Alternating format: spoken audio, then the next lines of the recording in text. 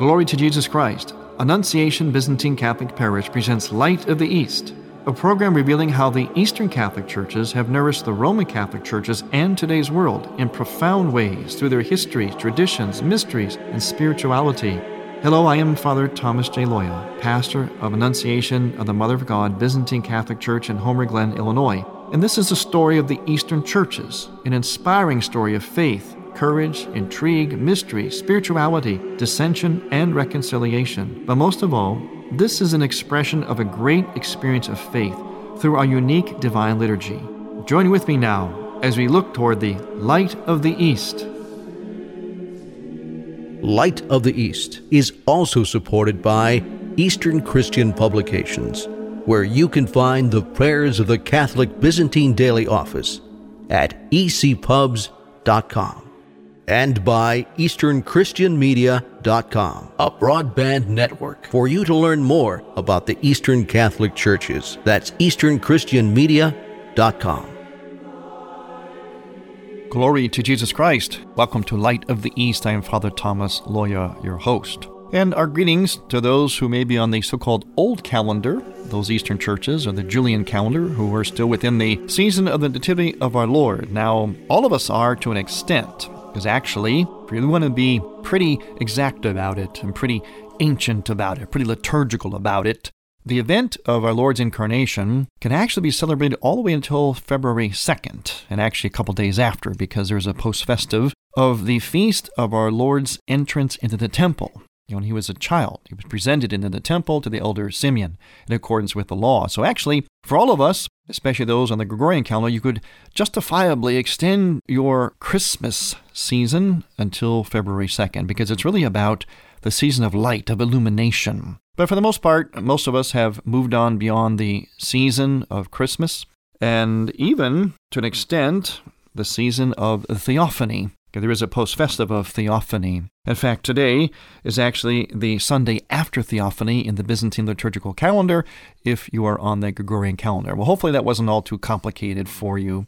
But in this calendar, especially this week, in the Byzantine liturgical calendar that's on the Gregorian calendar, the so-called new calendar, we have a whole lineup of desert fathers, monastics.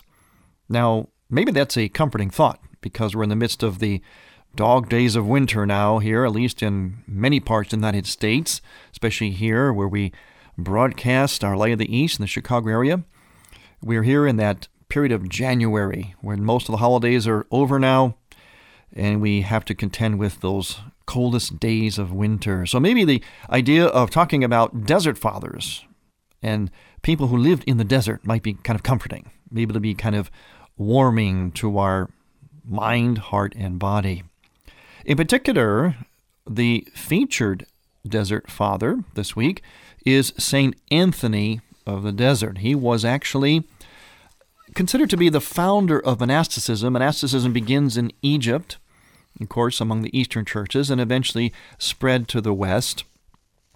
But if we look at monasticism for a moment itself, the monasticism itself, how it developed, as I mentioned, in the deserts of Egypt, because what was happening was the persecutions of Christians were gradually the persecution of Christians, in other words, the blood martyrdom, was gradually fading out. I mean, it's never, ever totally gone from the earth. In fact, we live in a time now where there is more bloodshed by Christian martyrs than ever before, believe it or not. So it's never gone from the earth. But the early Christian martyrs, that era, was kind of phasing out. Christianity is becoming more and more accepted. Eventually, with Constantine, it becomes completely legalized in the Byzantine Empire. That's in, of course, the year 315 AD. So what happened was these Christians, who were so deep, so devout, they actually missed that opportunity for a real witness. Not that they wanted to be tortured and flayed alive and killed and have their blood shed per se, but they were willing to embrace any kind of witness for the love of God, even if it meant harm to their own body or even death to their physical bodies. Well, as the blood martyrdom began to phase out, Christianity became more accepted. these devout Christians still wanted some kind of radical witness, not because they were crazy or egotistical, because they loved God so much, and they wanted to witness in a powerful way. So what they began to do was to develop what we now call white martyrdom. They began to flee from the growing cities and from what they thought were some forms of decadence, temptation. They wanted a life in which they were dying and witnessing in another way. And that's why it's called white martyrdom, because it still involves a dying, no longer necessarily a dying in terms of our earthly life, but certainly a dying in the body and in the spirit, so as to rise to their more pure, holy, true selves.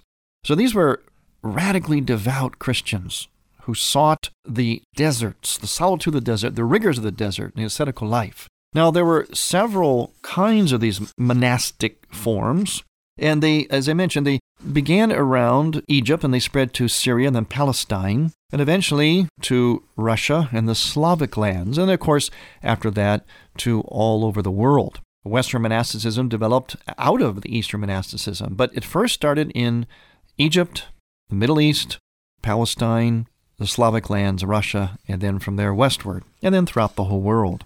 In Lower Egypt, there was a style of monasticism that was a hermit style, and the prototype of this was the person we're featuring today, St. Anthony. St. Anthony the Great, St. Anthony of the Desert. He has a number of titles. He was a Coptic Christian, which of course is a word that basically means Egyptian.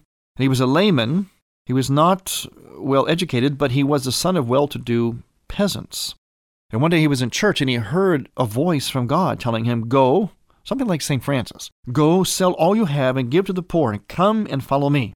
So he did just that. He withdrew from society, and this was about the year 269 AD, and went into the deserts of Egypt. He died in the year 356 at the age of 105, and he is still regarded as the father of monks. And he had many disciples. In fact, that's what would happen. You would get a spiritual man, and they would call him Abba, or father. And around him, disciples would gather, in a sense, spiritual sons. And from there, you would develop eventually these communities. And from there, later on, all the way to the present is what we get today, especially in the Western Church, as so-called religious orders. So it all started, though, with this idea of a spiritual father. And that's a very strong concept in Eastern spirituality, especially in Eastern monasticism. The father, the spiritual father, was not a guru or necessarily a spiritual director as we know it today.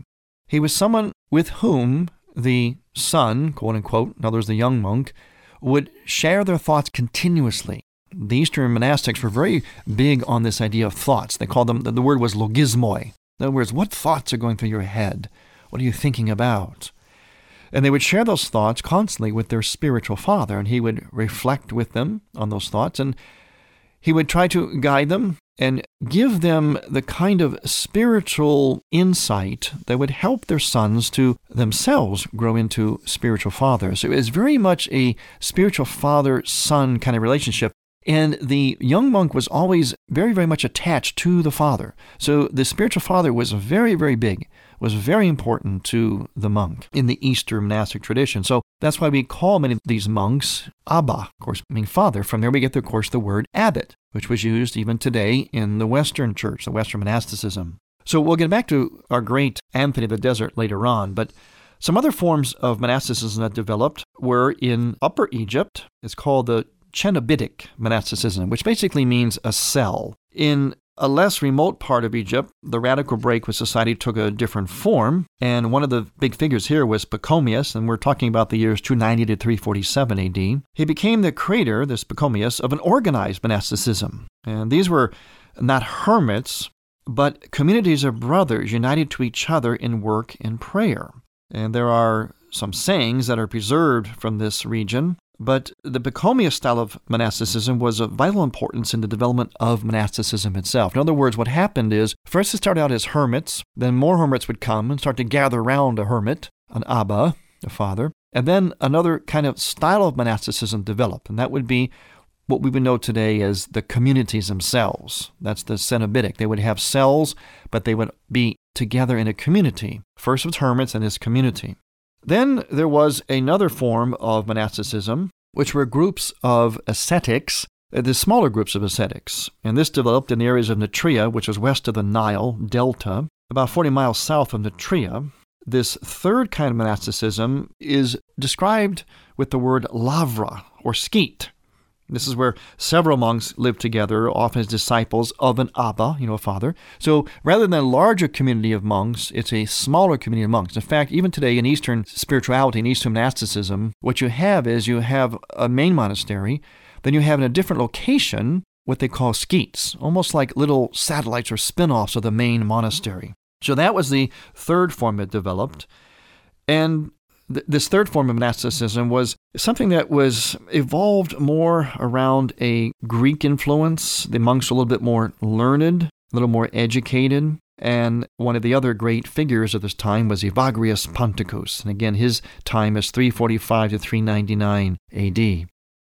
Now, there were a couple other forms of monasticism that developed during these centuries, which we're going to talk about in just a moment. But the main thing to remember is that monasticism in the East did not have, as we know today in the West, religious orders per se. It was largely people that would just come out to the desert, inspired by a particular master of the spiritual life, an Abba, a father, an ascetic, and just start to live the life. Monasticism in the East has a rather organic dimension to it, an organic development, and still an organic development to it. So we're going to talk more about these great ascetics, these great monks that we're looking at in the Byzantine liturgical calendar this week when we return. I'm Father Thomas Loya on Light of the East. Light of the East's mission is Christianity's reunion, and to tell the story of the Eastern lung of the Catholic Church, we need your support. In order to keep Light of the East on the air, you can make a donation now by going to ByzantineCatholic.com. That's ByzantineCatholic.com. Click on the radio button and then donate securely using any major credit card. With your help, we can keep Light of the East's illumination bright.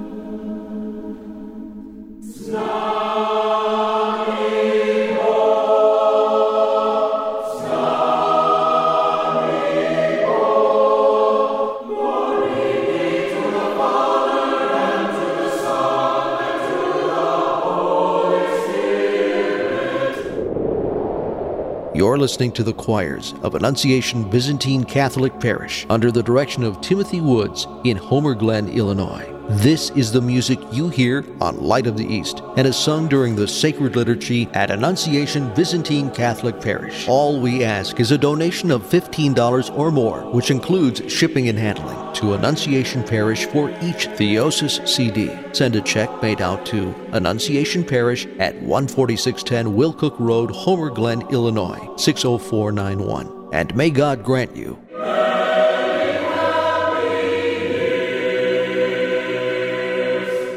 You're listening to Father Thomas Loya on Light of the East.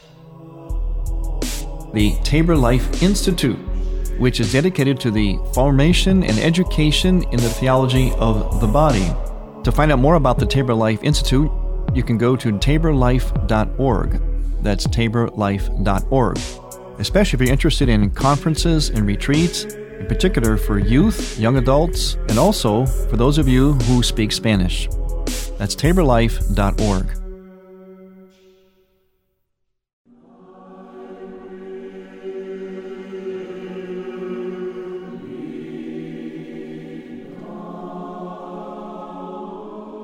Welcome back to Light of the East. I'm Father Thomas Loya. We are bringing you into the desert to hopefully warm your body, heart, and mind during this time of the dog days of winter, in the middle of January. We're talking about the different forms of monasticism that developed, always originating in the East. Our fourth form is where Egyptian monks created another kind of break. In fact, this happened in Syria. And these monks were great individualists, and they deliberately imposed on themselves very, very difficult lifestyles. They went about naked in chains.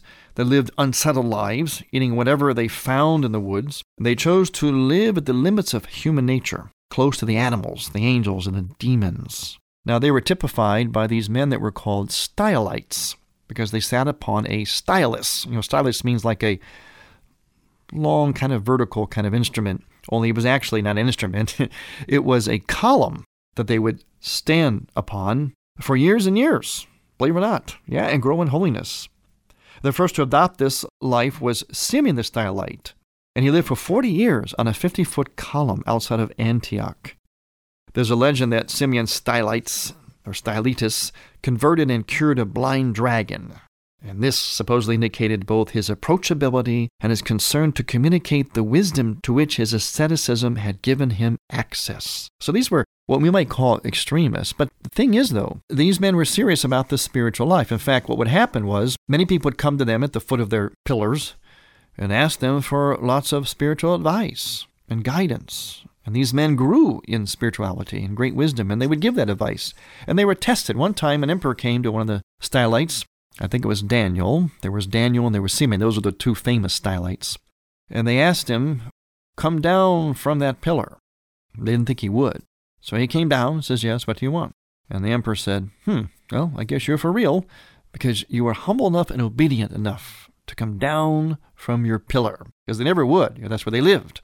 That was part of their asceticism. I know it sounds very bizarre for us today, but these men did exist. They became great spiritual masters of the ascetical life.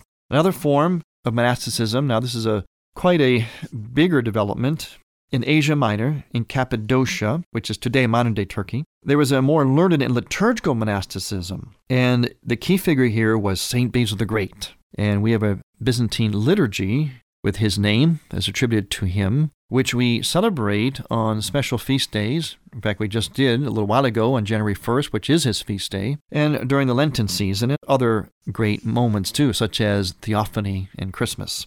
But here, his followers were known as theologians and writers, rather than as simple monks of the Egyptian style. In other words, they were more than just ascetics. These were, in fact, Basil was very learned. Many of these men came from wealthy, learned families, but then eventually they took on monasticism and, of course, became ascetical. They gave their wealth to the poor. But they also made great contributions to liturgy and to theology. So Basil the Great in Asia Minor. And then finally, in Palestine, the great monastic center of the 5th century was in Palestine, in the Judean wilderness, especially around the deserts of Gaza. There were great spiritual masters there. Again, in the Egyptian tradition, people like Dorotheus and Euthemius and Sabas. In fact, I was able to visit one of those monasteries years ago when I took a pilgrimage to the Holy Land. It was the monastery of George Kozabite. There's also the monastery of St. Sabas, which is still there today.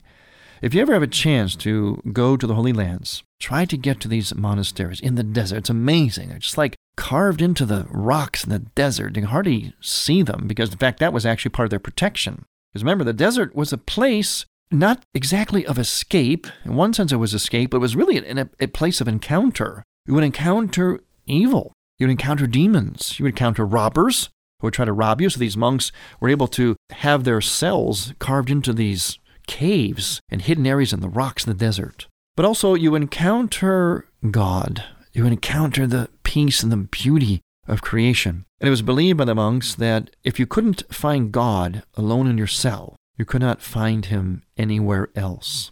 Okay, let's look now more closely at this great father of monasticism, St. Anthony the Great, or St. Anthony of the Desert, or Abba Anthony. He has several titles. He was born in central Egypt about 251 AD, and he too was the son of peasants, as we mentioned before, and they were farmers, and they were Christian. And he heard in 269 this voice of God in church telling him to go, sell what he had, and give to the poor, and come follow Christ. So he devoted himself to a life of this asceticism under the guidance of a recluse near his village. In other words, there was another ascetic out there somewhere, and he followed his advice. But in 285, he went alone in the desert to live in complete solitude. As I mentioned, anytime someone did that, people always were attracted to them. People are by nature attracted to holiness. The world today likes to knock and make fun of holiness or piety. In fact, a lot of times when people talk about their sexual morality, they'll make a comment, well, what do you expect? I'm not a monk. They say it almost like disparagingly. But underneath it all, there is a deep admiration because we're made in the image and likeness of God. And so even though we sometimes deny it, or we're not aware of it, or we cover it over with all kinds of layers of secularism, we are made to be attracted to holiness. Because holiness is about being truly human. And we are attracted to real humanness. And that's how people like Anthony were. And that's why people would come out there and follow them. in this, what we consider to be a very radical lifestyle.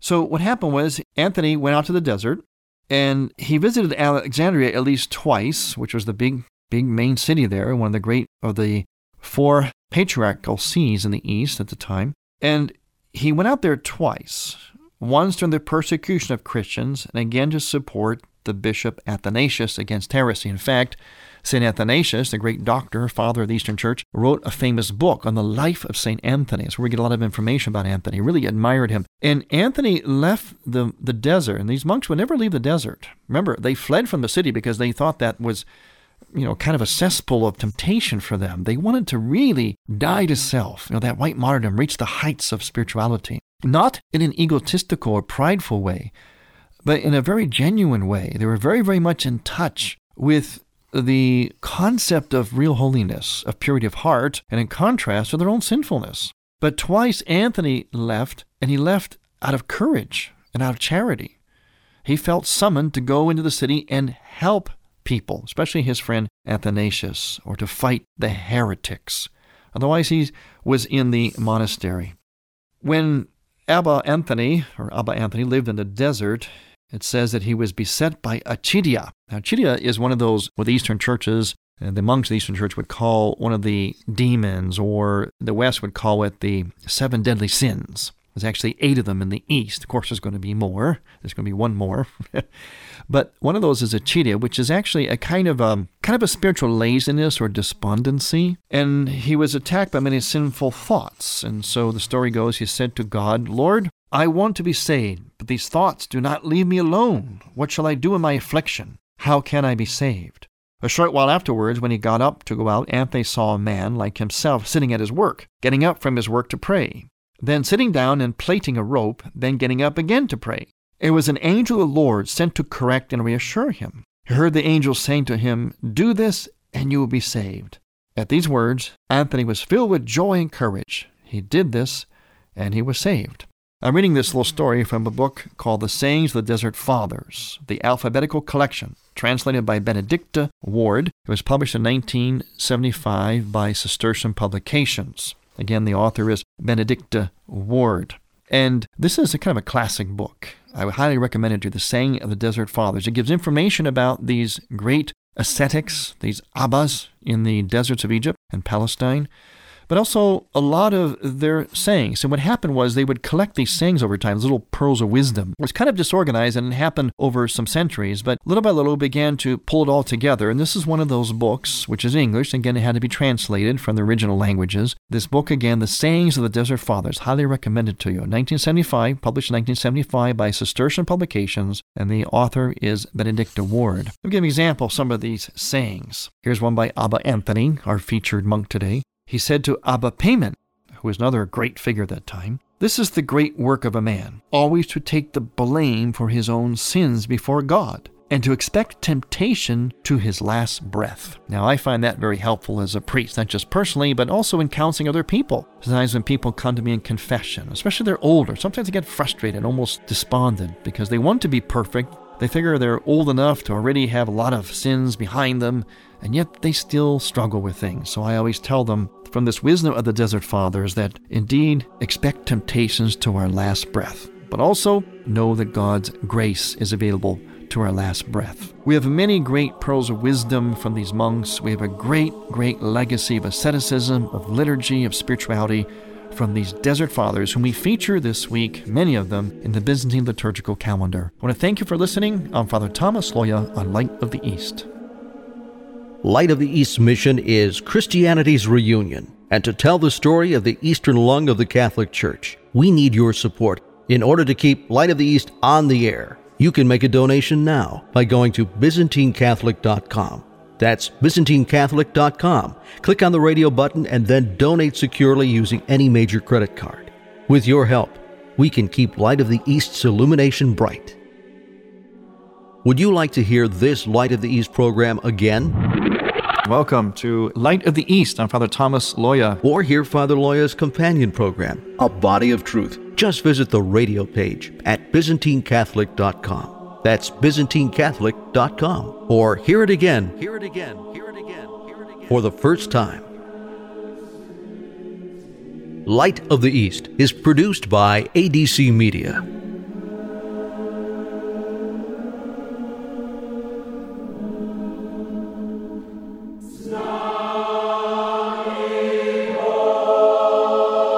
Thank you for listening.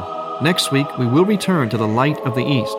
To find out more about Annunciation Byzantine Catholic Parish, visit our website, byzantinecatholic.com, where you will also find an archive of all of our programs. In order to continue this program with its mission of Christianity's reunion, we need your support with a donation. Any amount would be a blessing. Please make out a check to Light of the East Radio and send it to Light of the East, 14610 Will Cook Road, Homer Glen, Illinois, 60491. That's Light of the East, 14610 Will Cook Road, spelled WILL-COOK Road, Homer Glen, Illinois. From the Light of the East, a new dawn of unity is in sight. God bless you, go with God, and may God bless you and grant you many happy years.